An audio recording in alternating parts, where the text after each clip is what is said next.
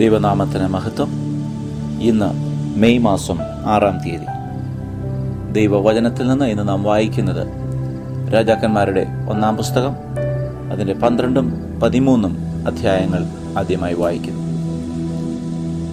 രെഹബെയാമിനെ രാജാവാക്കേണ്ടതിന് എല്ലാ ഇസ്രായേലും ശേഖേമിൽ വന്നിരുന്നതുകൊണ്ട് അവനും ശേഖേമിൽ ചെന്നു. നെബാത്തിന്റെ മകനായ യൊരോബെയാം മിസ്രൈമിൽ അത് കേട്ടാറെ ശലോമോൻ രാജാവിന്റെ സന്നിധിയിൽ നിന്ന് യൊരോബെയാം മിസ്രൈമിൽ ഓടിപ്പോയി അവിടെ പാർത്തിരിക്കുമ്പോൾ അവർ ആളയച്ച് അവനെ വിളിപ്പിച്ചിരുന്നു. യൊരോബെയാമും ഇസ്രായേൽ സഭയൊക്കെയും വന്ന് രെഹബെയാമിനോട് സംസാരിച്ചു. നിന്റെ അപ്പൻ ഭാരമുള്ള നുകം ഞങ്ങളുടെ മേൽ വെച്ചു. നിന്റെ അപ്പന്റെ കഠിനവേലയും അവൻ ഞങ്ങളുടെ മേൽ വെച്ചിരിക്കുന്ന ഭാരമുള്ള നുകവും നീ ഭാരം കുറച്ചു തരണം, എന്നാൽ ഞങ്ങൾ നിന്നെ സേവിക്കാം എന്ന് പറഞ്ഞു. അവൻ അവരോട്, നിങ്ങൾ പോയി 3 ദിവസം കഴിഞ്ഞിട്ട് വീണ്ടും എൻ്റെ അടുക്കൽ വരുവീൻ എന്ന് പറഞ്ഞു. അങ്ങനെ ജനം പോയി. രെഹബെയാം രാജാവ് തന്റെ അപ്പനായ ശലോമോന്റെ ജീവകാലത്ത് അവന്റെ സന്നിധിയിൽ നിന്നിരുന്ന വൃദ്ധന്മാരോട് ആലോചിച്ചു.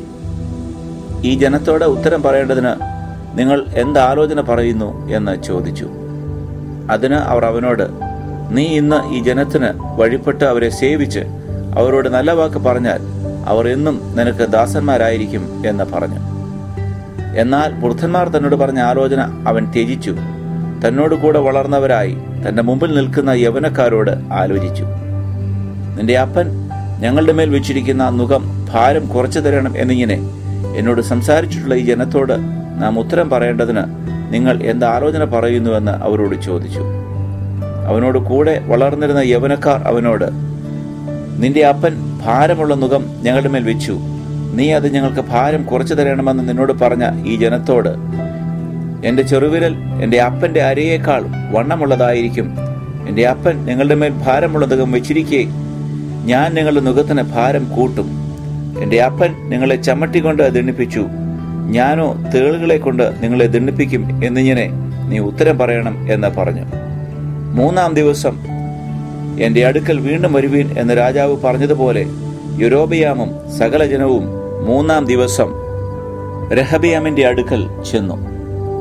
എന്നാൽ രാജാവ് ജനത്തോട് കഠിനമായി ഉത്തരം പറഞ്ഞു. വൃദ്ധന്മാർ തന്നോട് പറഞ്ഞ ആലോചനയെ അവൻ ത്യജിച്ചു. യൗവനക്കാരുടെ ആലോചന പോലെ അവരോട്, എന്റെ അപ്പൻ ഭാരമുള്ള നുകം നിങ്ങളുടെ മേൽ വെച്ചു, ഞാനോ നിങ്ങളുടെ നുകത്തിന് ഭാരം കൂട്ടും. എന്റെ അപ്പൻ നിങ്ങളെ ചമ്മട്ടി കൊണ്ട് ദണ്ഡിപ്പിച്ചു, ഞാനോ തേളുകളെ കൊണ്ട് നിങ്ങളെ ദണ്ഡിപ്പിക്കും എന്ന ഉത്തരം പറഞ്ഞു. ഇങ്ങനെ രാജാവ് ജനത്തിന്റെ അപേക്ഷ കേട്ടില്ല.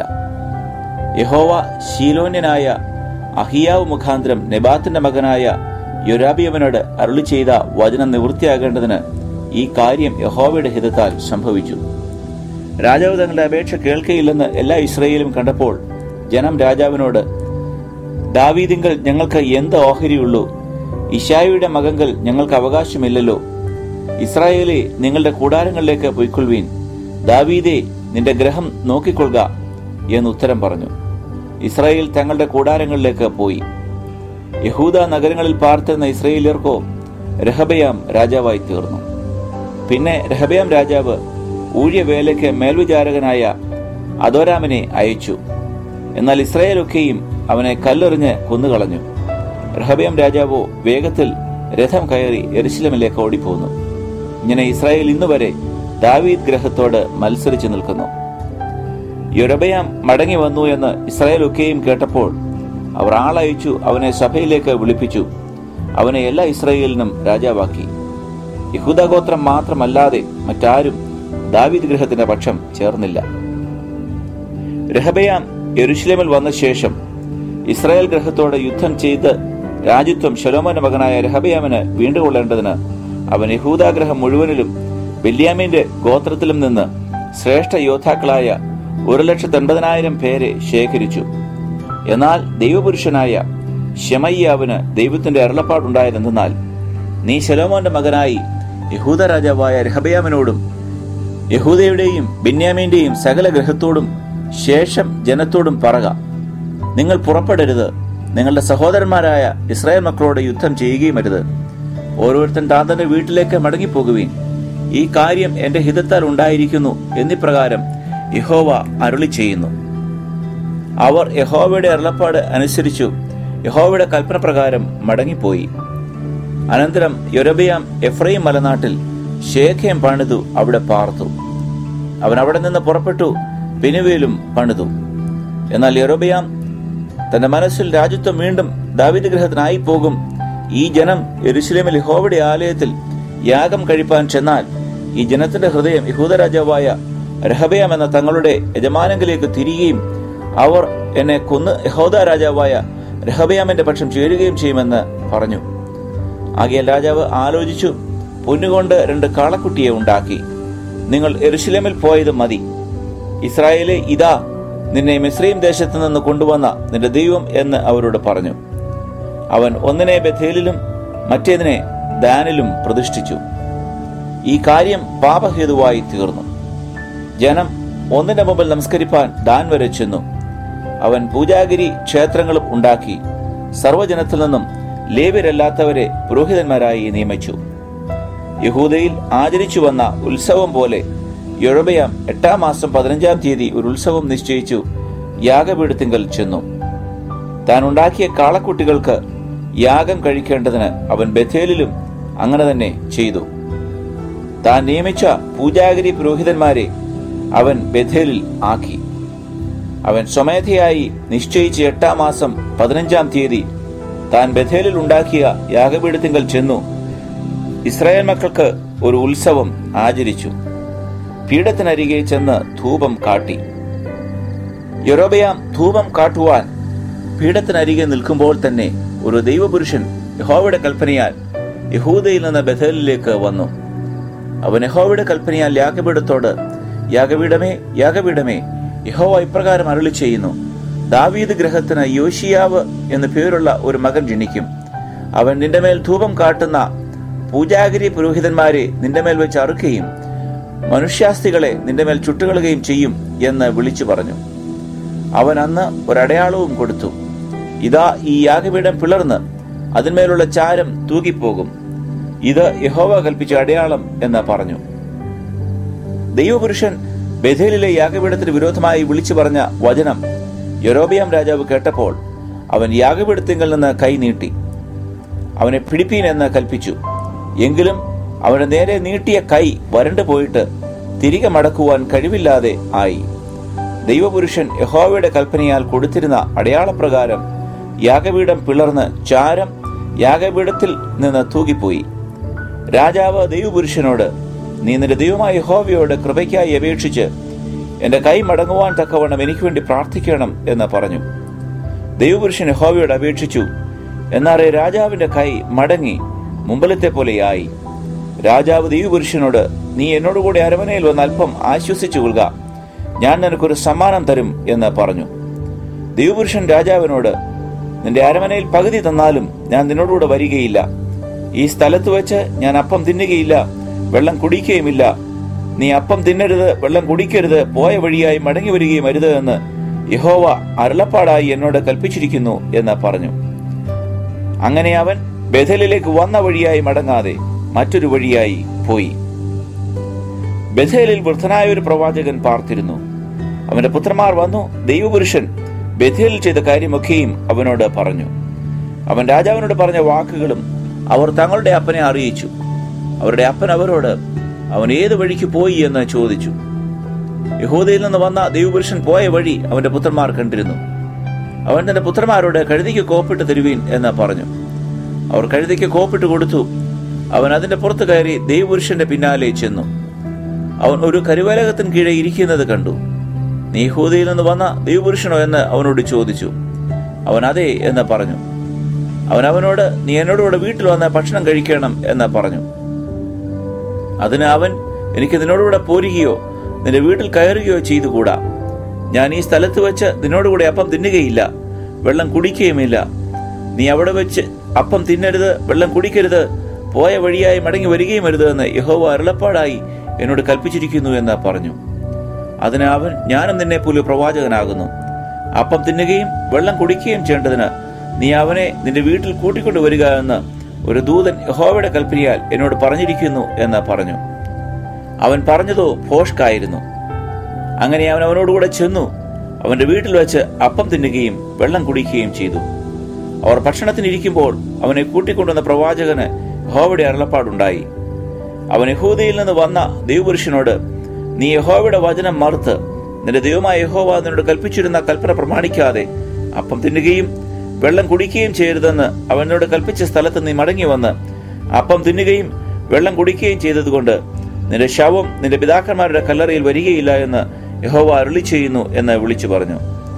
അപ്പം തിന്നുകയും വെള്ളം കുടിക്കുകയും ചെയ്ത ശേഷം അവൻ താൻ കൂട്ടിക്കൊണ്ടുവന്ന പ്രവാചകന് വേണ്ടി കഴുതയ്ക്ക് കോപ്പിട്ട് കൊടുത്തു.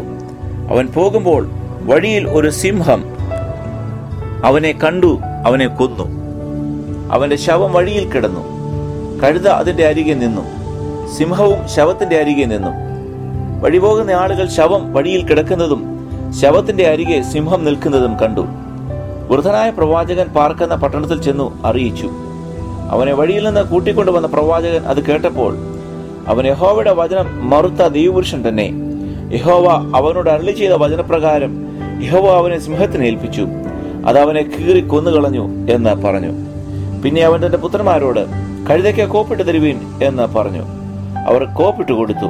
അവൻ ചെന്നപ്പോൾ ശവം വഴിയിൽ കിടക്കുന്നതും ശവത്തിന്റെ അരികെ കഴുതയും സിംഹവും നിൽക്കുന്നതും കണ്ടു.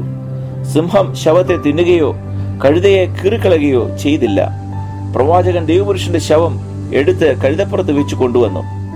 വൃദ്ധനായ പ്രവാചകൻ തന്റെ പട്ടണത്തിൽ എത്തി അവനെക്കുറിച്ച് വിലപിച്ചു അവനെ അടക്കം ചെയ്തു. അവന്റെ ശവം അവൻ തന്റെ സ്വന്തം കല്ലറയിൽ വെച്ചിട്ട് അവനെക്കുറിച്ച്, അയ്യോ എന്റെ സഹോദര എന്ന് ഇങ്ങനെ പറഞ്ഞു. അവർ വിലാപം കഴിച്ചു. അവനെ അടക്കം ചെയ്ത ശേഷം അവൻ തന്റെ പുത്രന്മാരോട്, ഞാൻ മരിച്ച ശേഷം നിങ്ങൾ എന്നെ ദൈവപുരുഷനെ അടക്കം ചെയ്തിരിക്കുന്ന കല്ലറയിൽ തന്നെ അടക്കം ചെയ്യണം. അവന്റെ അസ്ഥികളുടെ അരികെ എന്റെ അസ്ഥികളും ഇടയണം. അവൻ ബഥേലിലെ യാഗപീഠത്തിനും ശമരിയ പട്ടണങ്ങളിലെ സകല പൂജാഗിരി ക്ഷേത്രങ്ങൾക്കും വിരോധമായി യഹോവയുടെ കൽപ്പന പ്രകാരം വിളിച്ചു പറഞ്ഞ വചനം നിശ്ചയമായി സംഭവിക്കും എന്ന് പറഞ്ഞു. ഈ കാര്യം കഴിഞ്ഞിട്ടും യൊരോബെയാം തന്റെ ദുർമാർഗം വിട്ടുതിരിയാതെ പിന്നെയും സർവ്വജനത്തിൽ നിന്നും പൂജാഗിരി പുരോഹിതന്മാരെ നിയമിച്ചു. തനിക്ക് ബോധിച്ചവരെ കരപൂരണം കഴിപ്പിച്ചു. അവർ പൂജാഗിരി പുരോഹിതന്മാരായി തീർന്നു. യൊരോബെയാം ഗൃഹത്തെ ഭൂമിയിൽ നിന്ന് ഛേദിച്ച് മുടിച്ചു കളയത്തക്കവണ്ണം ഈ കാര്യം അവർക്ക് പാപമായി തീർന്നു. ഇനി പുതിയ നിയമത്തിൽ നിന്നും ലൂക്കോസിന്റെ സുവിശേഷം 24 അധ്യായം 36 മുതൽ 53 വരെയുള്ള വാക്യങ്ങൾ വായിക്കുന്നു. ഇങ്ങനെ അവർ സംസാരിച്ചു കൊണ്ടിരിക്കുമ്പോൾ അവൻ അവരുടെ നടുവിൽ നിന്നു, നിങ്ങൾക്ക് സമാധാനം എന്ന് പറഞ്ഞു. അവർ ഞെട്ടി ഭയപ്പെട്ടു. ഒരു ഭൂതത്തെ കാണുന്നു എന്ന് അവർക്ക് തോന്നി. അവൻ അവരോട്, നിങ്ങൾ കലങ്ങുന്നതെന്ത്? നിങ്ങളുടെ ഹൃദയത്തിൽ സംശയം പൊങ്ങുന്നതുമെന്ത്? ഞാൻ തന്നെയാകുന്നു എന്ന് എന്റെ കൈയും കാലും നോക്കി അറിവീൻ. എന്നെ തൊട്ടു നോക്കുവിൻ. എന്നിൽ കാണുന്നത് പോലെ ഭൂതത്തിന് മാംസവും അസ്ഥിയും ഇല്ലല്ലോ എന്ന് പറഞ്ഞു. ഇങ്ങനെ പറഞ്ഞിട്ട് അവൻ കൈയും കാലും അവരെ കാണിച്ചു. അവർ സന്തോഷത്താൽ വിശ്വസിക്കാതെ അതിശയിച്ച് നിൽക്കുമ്പോൾ അവരോട്, തിന്നുവാൻ വല്ലതും ഇവിടെ നിങ്ങളുടെ പക്കൽ ഉണ്ടോ എന്ന് ചോദിച്ചു. അവർ ഒരു ഖണ്ഡം വറുത്ത മീനും തേൻകട്ടയും അവന് കൊടുത്തു. അത് അവൻ വാങ്ങി അവർ കാണെ തിന്നു. പിന്നെ അവൻ അവരോട്, ഇതാകുന്നു നിങ്ങളോടുകൂടി ഇരിക്കുമ്പോൾ ഞാൻ പറഞ്ഞ വാക്ക്. മോശയുടെ ന്യായപ്രമാണത്തിലും പ്രവാചക പുസ്തകങ്ങളിലും സങ്കീർത്തനങ്ങളിലും എന്നെക്കുറിച്ച് എഴുതിയിരിക്കുന്നതൊക്കെയും നിവൃത്തിയാകണമെന്നുള്ളത് തന്നെ എന്ന് പറഞ്ഞു. തിരുവെഴുത്തുകളെ തിരിച്ചറിയേണ്ടതിന് അവരുടെ ബുദ്ധിയെ തുറന്നു. ക്രിസ്തു കഷ്ടമനുഭവിക്കുകയും 3-ാം നാൾ മരിച്ചവരിൽ നിന്ന് ഉയർത്തെഴുന്നേൽക്കുകയും അവന്റെ നാമത്തിൽ മാനസാന്തരവും പാപമോചനവും യെരൂശലേമിൽ തുടങ്ങി സകല ജാതികളിലും പ്രസംഗിക്കുകയും വേണം എന്നിങ്ങനെ എഴുതിയിരിക്കുന്നു. ഇതിന് നിങ്ങൾ സാക്ഷികൾ ആകുന്നു. എന്റെ പിതാവ് വാഗ്ദത്തം ചെയ്തതിനെ ഞാൻ നിങ്ങളുടെ മേൽ അയക്കും. നിങ്ങളോ ഉയരത്തിൽ നിന്ന് ശക്തി ധരിക്കുവോളം നഗരത്തിൽ പാർപ്പീനെന്നും അവരോട് പറഞ്ഞു. അനന്തരം അവൻ അവരെ ബഥാനിയോളം കൂട്ടിക്കൊണ്ടുപോയി കൈ ഉയർത്തി അവരെ അനുഗ്രഹിച്ചു. അവരെ അനുഗ്രഹിക്കയിൽ അവൻ അവരെ വിട്ടുപിരിഞ്ഞു സ്വർഗാരോഹണം ചെയ്തു. അവർ അവനെ നമസ്കരിച്ചു. മഹാസന്തോഷത്തോടെ യെരൂശലേമിലേക്ക് മടങ്ങിച്ചെന്നു. എല്ലായ്പ്പോഴും ദൈവാലയത്തിലിരുന്നു ദൈവത്തെ വാഴ്ത്തിപ്പോന്നു.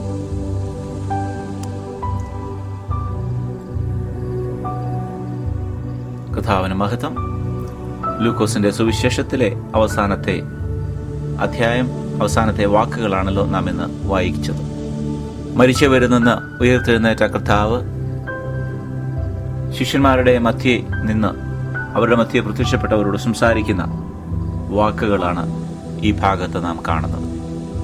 പ്രത്യേകമായി ഈ ഭാഗം ശ്രദ്ധിച്ചാൽ ഉയർത്തെഴുന്നേറ്റ ക്രിസ്തുവിനെ കാണുമ്പോൾ പകച്ചു നിൽക്കുന്ന, സംശയത്തോടെ അതിശയത്തോടെ നിൽക്കുന്ന ശിഷ്യന്മാരുടെ ഒരു സമീപനം നമുക്കിവിടെ കാണുവാൻ കഴിയും.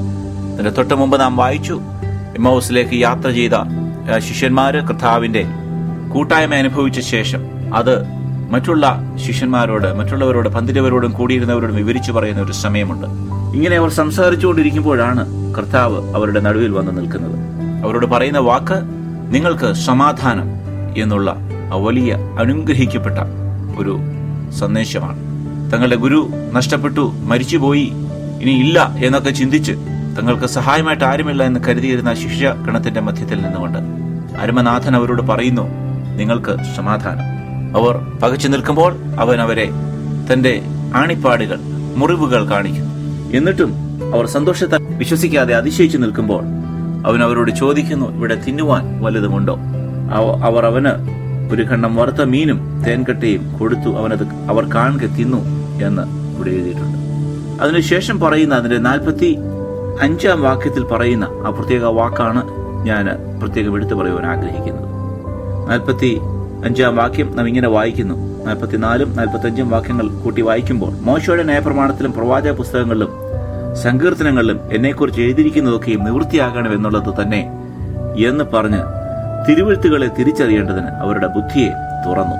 തിരുവെഴുത്തുകളെ തിരിച്ചറിയേണ്ടതിന് അവരുടെ ബുദ്ധിയെ തുറന്നു എന്നുള്ള ആ പ്രത്യേക ഭാഗം, ഇതുവരെ തന്നോട് കൂടെ നടന്ന ശിഷ്യന്മാർക്ക് ഈ മർമ്മങ്ങൾ മനസ്സിലാക്കുവാൻ കർത്താവ് തന്നെ അവരോട് സംസാരിച്ച് അവരുടെ ബുദ്ധിയെ തുറക്കേണ്ട ആവശ്യമുണ്ടായിരുന്നു.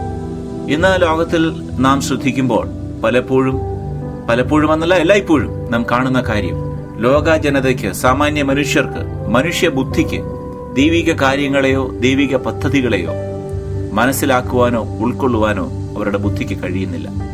സമൂഹത്തിൽ ബുദ്ധിമാന്മാർ, ജ്ഞാനികളെന്നൊക്കെ നാം കരുതുന്നവർ പലപ്പോഴും ആത്മീക കാര്യങ്ങളിൽ അടുത്തു വരുവാനോ ദൈവത്തെ അറിയുവാനോ രക്ഷയുടെ പദ്ധതിയെ മനസ്സിലാക്കുവാനോ അവർക്ക് കഴിയുന്നില്ല. ദൈവികമായിട്ടുള്ള അനുഭവങ്ങളിൽ കടന്നു വരുവാനും രക്ഷ ജീവിതത്തിൽ അനുഭവസ്ഥമാക്കുവാനും ദൈവം ബുദ്ധിയെ തുറന്ന ചില ആൾക്കാർക്ക് മാത്രമേ കഴിഞ്ഞിട്ടുള്ളൂ. ദൈവിക കാര്യങ്ങളെ, ദൈവിക വചനങ്ങളെ മനസ്സിലാക്കുവാൻ കഴിഞ്ഞവർക്ക് മാത്രം. നിശ്ചയമായും ദൈവം അതിന് ആൾക്കാരെ തിരഞ്ഞെടുക്കുന്നു എന്ന് നമുക്കതിൽ കൂടെ മനസ്സിലാക്കുവാൻ കഴിയും. ദൈവം ശിഷ്യന്മാരെ ഓരോരുത്തരെയായി തിരഞ്ഞെടുത്തപ്പോൾ തന്നെ അവരെ കൊണ്ട് ചെയ്യിക്കേണ്ട ശുശ്രൂഷകൾ കർത്താവ് ചെയ്യിച്ചു. സാക്ഷികളാക്കി അവരെ നിർത്തി അവരെ പറഞ്ഞയക്കുന്നുണ്ട്. ഇവിടെ ഈ ഭാഗത്ത് നാം വായിച്ചപ്പോൾ പിന്നെയും ഒരു പടി കൂടെ കടന്ന് തിരുവെഴുത്തുകളെ, മർമ്മങ്ങളെ ഗ്രഹിക്കത്തക്കവണ്ണം കർത്താവിന്റെ ആ പ്രത്യേക പദവിയെ, ദൈവമാര്, യേശു ആരെന്നുള്ളത് പ്രത്യേകമായി അവർക്ക് വെളിപ്പെടുത്തത്തക്കവണ്ണം അവരുടെ ബുദ്ധിയെ പ്രകാശിപ്പിച്ചു, അവരുടെ ബുദ്ധിയെ തുറന്നു എന്ന് നാം വായിക്കുന്നു. അപ്പോസ്തലനായ വിശുദ്ധ പൗലോസ് തന്റെ പ്രവർത്തനം നടത്തുമ്പോൾ ഒരു ലുദിയ പൗലോസിന്റെ വാക്കുകൾ കേട്ടപ്പോൾ ദൈവവചനത്തിലെ അവൻ സംസാരിച്ച കാര്യങ്ങൾ, ദൈവിക മർമ്മങ്ങൾ ഗ്രഹിക്കത്തക്കവണ്ണം കർത്താവ് അവളുടെ ഹൃദയം തുറന്നു എന്ന് നാം വായിക്കുന്നുണ്ട്. ദൈവം നമ്മളുടെ ഹൃദയങ്ങളെ തുറക്കുവാനിടയാകട്ടെ. വേണ്ടവണ്ണം കർത്താവിനെ അറിയുവാൻ കഴിഞ്ഞിട്ടില്ല എങ്കിൽ, അവൻ ആരെന്നും തിരുവെഴുത്തുകളെ, മർമ്മങ്ങളെ നമുക്ക് മനസ്സിലാക്കുവാനും കഴിഞ്ഞിട്ടില്ല എങ്കിൽ, ഈ നാളുകളിൽ നമ്മളുടെ ഹൃദയങ്ങളെ തുറക്കേണ്ടതിനായി നമുക്ക് ആഗ്രഹിക്കാം. ശിഷ്യന്മാർക്ക് അങ്ങനെയുള്ളൊരു മനോഭാവമായിരുന്നു. അവർ കർത്താവിൽ നിന്ന് കേൾക്കുവാൻ, അവൻ എന്ത് പറയുന്നു എന്ന് അറിയുവാൻ അവനോട് കൂടെ ഇരുന്ന് അവർ കേൾക്കുന്നതായിട്ട് നാം കാണുന്നു. അങ്ങനെ ഇരിക്കുമ്പോഴാണ് കർത്താവ് അവരുടെ ബുദ്ധിയെ തുറക്കുന്നത്. ഈ നാളുകളിൽ തുറന്ന മനോഭാവത്തോടെ കർത്താവ് പറയുന്നത് മനസ്സിലാക്കുവാൻ, ദൈവവചനത്തെ ഗ്രഹിക്കുവാൻ നമ്മളുടെ ഹൃദയങ്ങൾ തുറക്കപ്പെടട്ടെ. ദൈവം നമ്മെ സഹായിക്കട്ടെ.